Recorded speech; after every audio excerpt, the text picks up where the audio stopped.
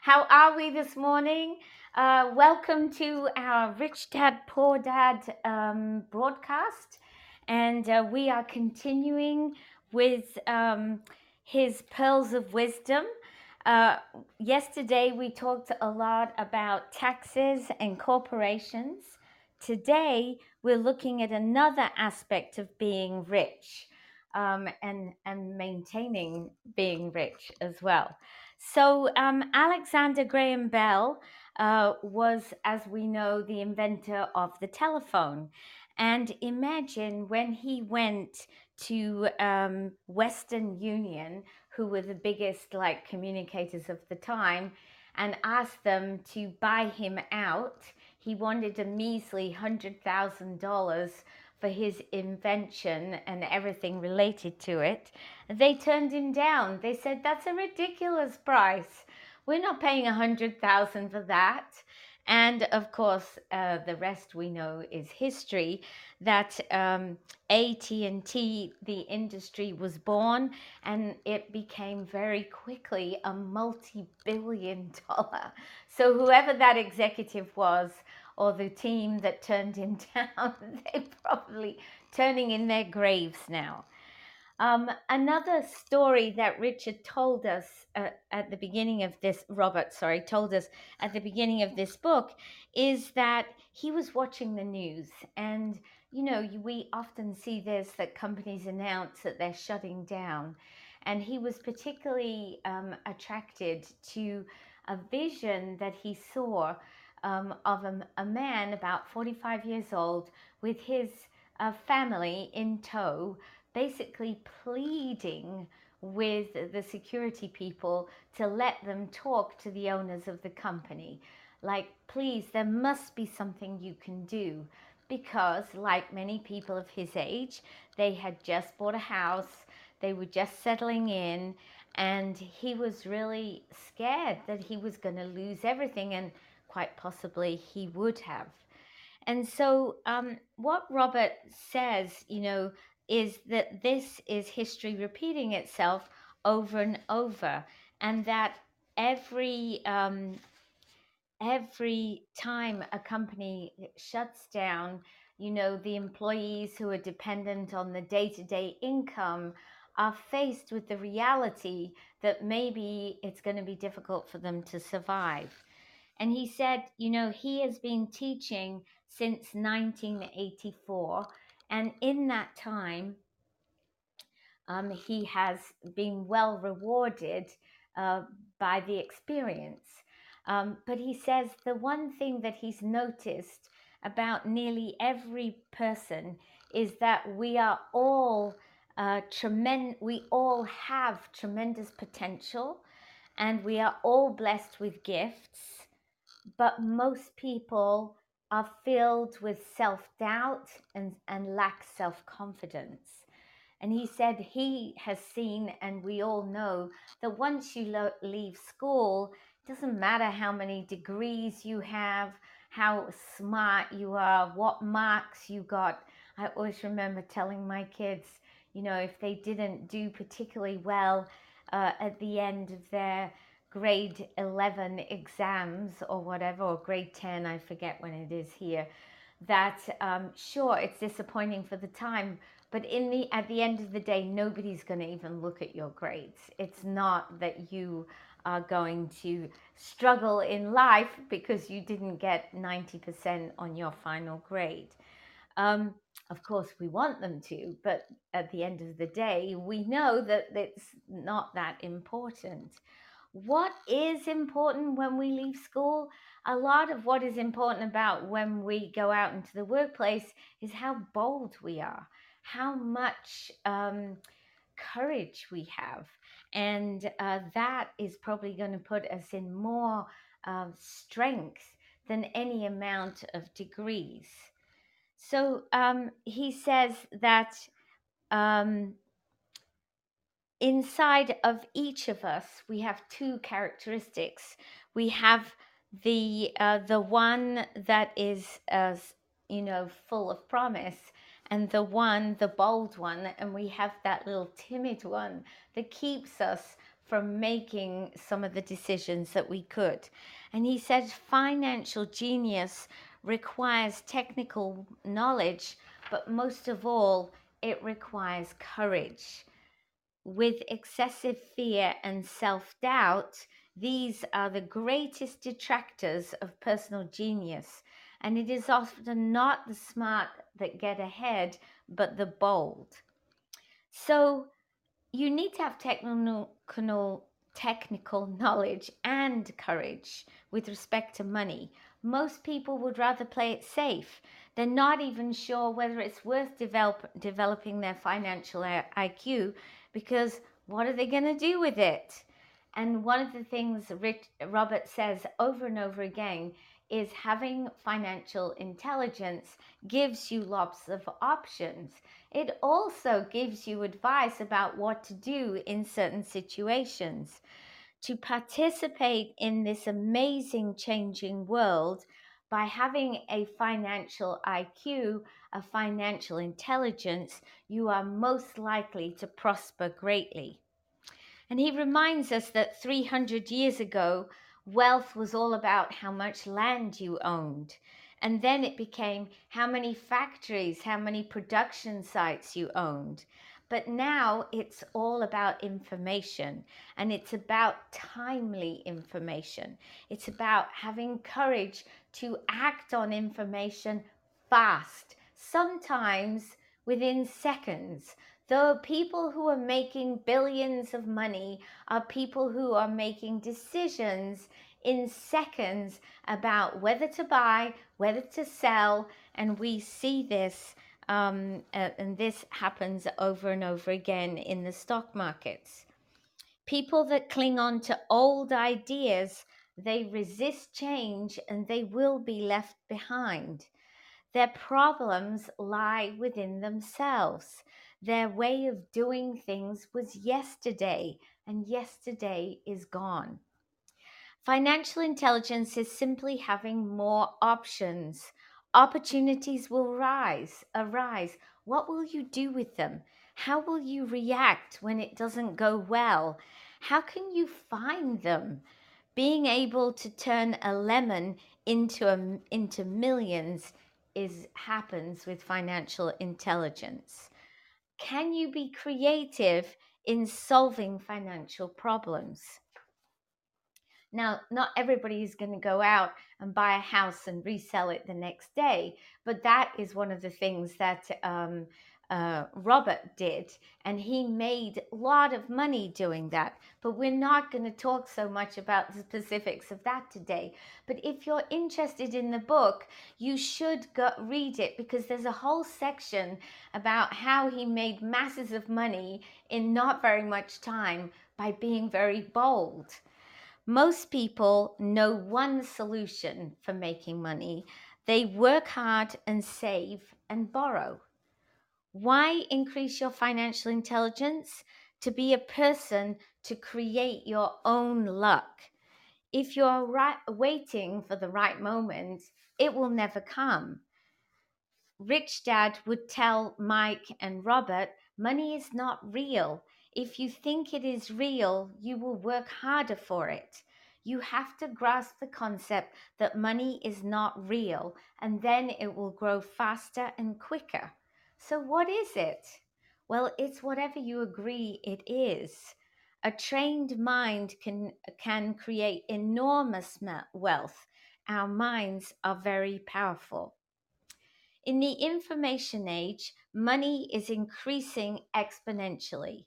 Getting rich from ideas and agreements, from stocks and other investments. Millions can be made instantaneously from nothing or by nothing. No money exchanges hands. It's just agreements on paper, or sometimes just a raise of a hand if you're in the stock exchange.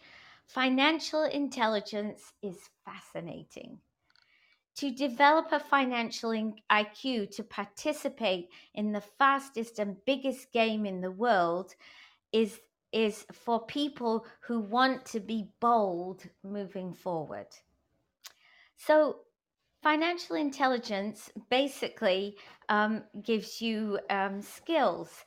And, one of the things that I've learned in my life is that we have to take opportunities when they're presented to us. Sometimes maybe we're scared about taking opportunities, but sometimes they can really pay off. But having an opportunity, taking the opportunity, and then doing the right thing with it is also about financial intelligence. So, I think it was 1990, I don't know the date exactly, but um, in Australia, the Commonwealth Bank were releasing shares to the public. It went public. And it basically released shares to the market, and they were sold at $5.40. And the public had the opportunity to buy some, and there were like limited packages. Now, at that time, Alan and I really were not financially intelligent, and neither were we rich. We were very much like living a little bit paycheck to paycheck, but we said, okay, we're going to do this. I like the idea of dabbling on the stock market. Let's have a go. And I think we were limited to $2,000. That was the package, the different packages that were offered, because they weren't allowing people to buy big quantities. It was just a release to the market. So we bought $2,000 worth approximately, and we ended up with 210 shares. And so, their value, yeah, was close to $2,000. Anyway, the price of those shares now on the market is $98, right? So we have those shares, 210 shares at $98. Their value is about $21,000. So yeah, we made a really good deal. But we would have made a much better deal, and I wish somebody had told us when we were younger, if when we received our dividend, instead of taking the dividend as cash, we had taken the dividend as buying more shares, because the amount of cash we got at the beginning was very small, like $100, that sort of thing. If we had invested that each time in getting more shares, imagine 36 years later where those shares would be, how much we would own now. And that is how financial intelligence can help you, because you know those things. In another way, Alan, and it reminded me of the fact that I bought some uh, um, Tupperware shares about a year, 18 months ago, and actually they're failing compared to what price I paid for them. But still, I need to go back to them and say, okay, if I'm getting a dividend, I need to reinvest that in the shares of those, because the shares are really low at the moment. Sometimes when the market is really low, that's when you need to buy the shares, because it's probably only going to go up. Sure, it could go back down a little bit further, but it's not going to go down much further.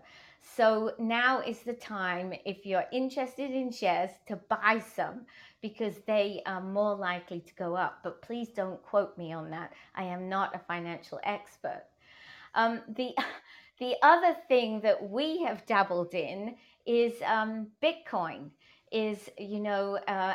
Actually, we have a fair amount of money invested in Bitcoin, and since we invested it, it's gone to about half its value. Are we scared? No, because we took the risk, and we know that eventually it will improve. And the most important thing about being financially bold is not being scared when it downturns, because it will downturn. You just have to stick it out and have faith. And Alan now listens to many podcasts, or he listens to YouTube practically every day, learning financial stuff. He is increasing his financial intelligence. And financial intelligence, as we know, is based on the 4 pillars. Number one is, accounting. The ability to read numbers and not be scared by them. I would add that as well. Number two is investing. Selecting the where you want to invest, the science of investing, understanding where it is good and what to do with your investment. Number three, understanding the markets. It's a science of supply and demand. And number four, the law, being aware that anything you do lies within the law. So, with that, I'm actually now going to pass over to Mary Pierre, and I have on my to do list to check what's happening with my boot shares dividends. Over to you. Thank you, Melanie. And I really love those four pillars. And one of them is investing. So yes, there's two kinds of investor that we learn in this book. So the first and is the most common type is a person that will buy a package investment. So they call a retail outlet such as a real estate company or a stock broker or a financial planner, and they buy something. So it could be a mutual fund, a real estate investment trust, a stock, or a bond. So it is a clean, simple way of investing. And an analogy would be that a shopper who goes to a computer store and buy a computer right off the shelf.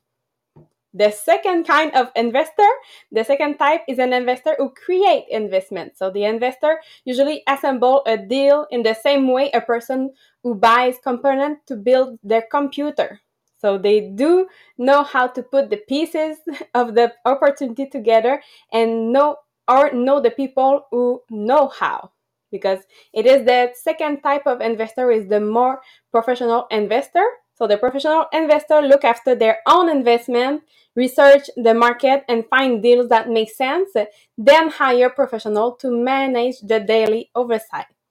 So yes, great opportunity, like you said, are not seen with your eyes, they are seen with your mind. So most people never get wealthy simply because they are not trained financially to recognize opportunity right in front of them. So if you want to be the second type of investor, you need to develop three main skills. So number one is to find an opportunity that everyone else missed. So you see with your mind what others miss with their eyes. For example, he talked about his friend who bought a run-down old house. It was spooky to look at. Everyone wondered why he bought it. When what he saw that we did not was that the house came with 4 extra empty lots. So he discovered that after going to the title company. After buying the house, he tore down her house and sold the 5 lots to a builder for 3 times what he paid for the entire package. So he made $75,000 for 2 months of work. So find the opportunity that everyone else missed. Number 2 skills is to raise money. The average person only goes to the bank. So this second type of investor needs to know how to raise capital, and there are many ways that don't require a bank. To get started, he learned how to buy a house without a bank. It was the learned skill of raising money more than the house themselves that was priceless. Because all too often we hear people say the bank won't lend me money or I don't have the money to buy it. But if you want to be the type 2 investor, you need to learn how to do that, which stops most people. So a majority of people let their lack of money stop them from making a deal. If you can avoid that obstacle, you will be millions ahead of those who don't learn those skills. So investing is not buying, it's more a case of knowing. And the number 3 skills is to organize smart people. Because intelligent people are those who work with or hire a person who is more intelligent than they are. So when you need advice, make sure you choose your advisor wisely. So that is the 3 main skills to be a good investor, the professional investor. But when you start, of course, we start as a novice investor. So we'll go as the first type of investor. And after that, when you learn, when your IQ, financial IQ will go up, now you can go into the second type of investor. So to make a nice summary of the chapter 5, there's 7 points that you need to know about this chapter. So number 1 is, are you letting self-doubt hold you back? Because the one thing that holds all of us back is some degree of self-doubt. So it is not so much the lack of technical information that holds us back, but more the lack of self-confidence. Number 2 is, financial expertise require courage. I really love the story of Melanie. You need courage when you look at your numbers.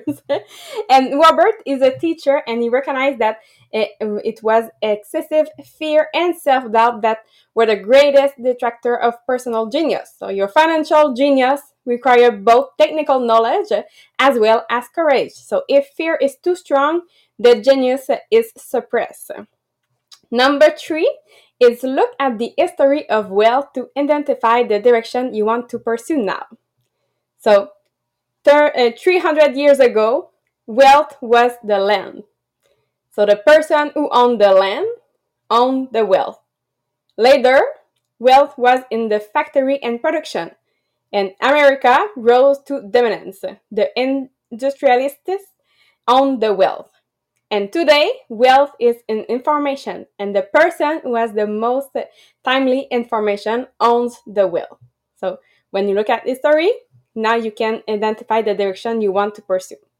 Number 4 is, you have to know what to do with your money. There are a lot of people who have a lot of money and do not get ahead financially. They will fail to see the opportunity that will fit into their financial plan for escaping the rat race. So know what to do with your money. Number 5 is, you have what you need to increase your financial intelligence. So the single most powerful asset we all have is our mind. So if it's trained well, it can create enormous wealth seemingly instantaneously. So you have to increase your financial intelligence. Number 6 is, don't be afraid to learn from games, because games will reflect your behavior. So they are instant feedback system. Instead of the teacher just lecturing you, the game is giving you a personalized lecture, and one that is custom made just for you. So in the book, he presents us the game Cash Flow. So it's a game that he created for when he was a teacher, when he's teaching about wealth and all those things about money. So you can try it online for free. Okay, it's fast online. I look at it this morning. Oh my God, you have to be fast. So maybe you can find someone to try it slower at the beginning, but it's really easy to play. But the purpose of the game is to teach players to think and create new and various financial options. So the player who get out of the rat race the quickest are the people who understand numbers and have creative financial mind. So they recognize different financial options, and which people are often the creative and take calculated risk. People who take the longest are the people who are not familiar with numbers and often do not understand the power on investing. So some people playing cash flow will gain a lot of money in the game, but they don't know what to do with it. So even though they have the money, everyone else seems to be getting ahead of them. And that is true in real life. There are a lot of people who have money and do not get ahead financially. After that, you have those people playing the same game that will complain that the right opportunity cards are not coming their way. So they just sit there. There are people who do that in real life. They wait for the right opportunity. After that, you have the people who get the right opportunity card and then not have enough money. Then they complain that they would have gotten out of the rat race if they had more money. So they just sit there. There are people in real life who just do that. They see all the great deals, but they don't have the money. And then there's the people who pull a great opportunity card, read it out loud, and have no idea that it's a great opportunity. They have the money, the time is right, they have the card, but they can't see the opportunity staring them in the face. So they fail to see how it fits in their financial plan for escaping that game. So, and there are more people like that than all the other is combined. So most people have an opportunity of a lifetime flash right in front of them and they fail to see it. And a year later, they found out about it and everyone else got rich with it. So yes, go and play that game just to make sure that maybe you don't understand a thing when you you play for the first time. So maybe you can try the version for kids. I saw on Amazon you can have the version for kids. So if you are starting at a low point with numbers, start with the kids version and after that go with the regular version. And the seventh point is the term to learn more about, because yes, we know that we want to um, um, increase our IQ, financial IQ. So there's term that we need to learn more about. So financial statement, investment strategy, the laws, the market, the speculative stock, capital gains tax, and how to raise capital. So just to leave you with that, those terms. So if you want to learn more about, just do some research. You can do a copy paste on Google and just have a definition for each of them. That's a great way to start. So the primary reason that Robert is constantly encourage people to invest more in their financial education than in stock, real estate, or the market is the smarter you are, the better chance you have of beating the odds. So that's why we still doing this book, and I really love it. This quote of Robert that we have to be smarter if we want to beat the odds. So thank you for being there this morning with us, and we will see you next week. Have a great weekend, everyone.